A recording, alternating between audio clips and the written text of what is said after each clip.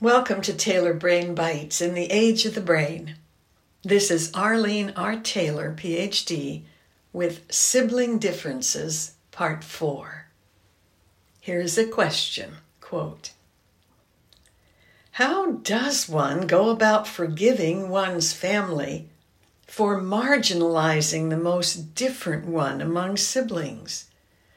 Did you ever forgive your family?" End quote. According to Aristotle, and no, I did not know him personally, any person who can make you angry becomes your master. I think that is because unforgiveness always involves anger and its synonyms, resentment and bitterness. This keeps your brain thinking angry thoughts that prompt you to feel mad. In the words of Catherine Ponder, quote, "When you hold resentment toward another, you are bound to that person or condition by an emotional link that is stronger than steel. Forgiveness is the only way to dissolve that link and get free." End quote. Forgiveness is choice. Not always easy, but relatively simple. The emotion of anger generates energy to take action.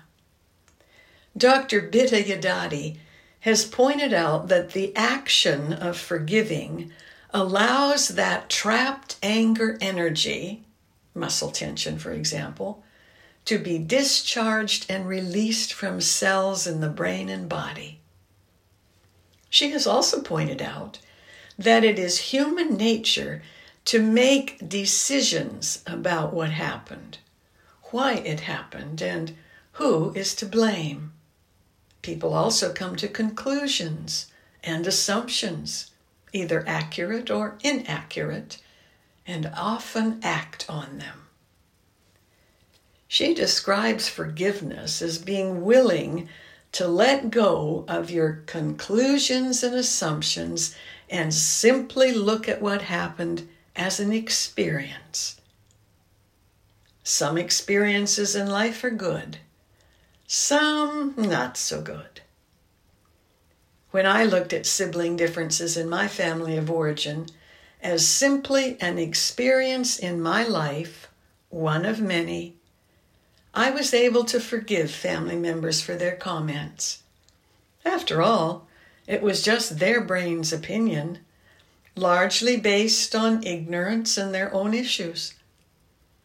I also forgave myself for believing what they had said, hook, line, and sinker, for so long. What were you thinking? I asked myself and had to laugh. If I could learn to do that, I bet you can too. Thank you for joining me on Taylor Brain Bites. If you would like to ask a brain health question, email thebrain@arlenetaylor.org. Remember, use your brain by design to help you stay younger and healthier for longer.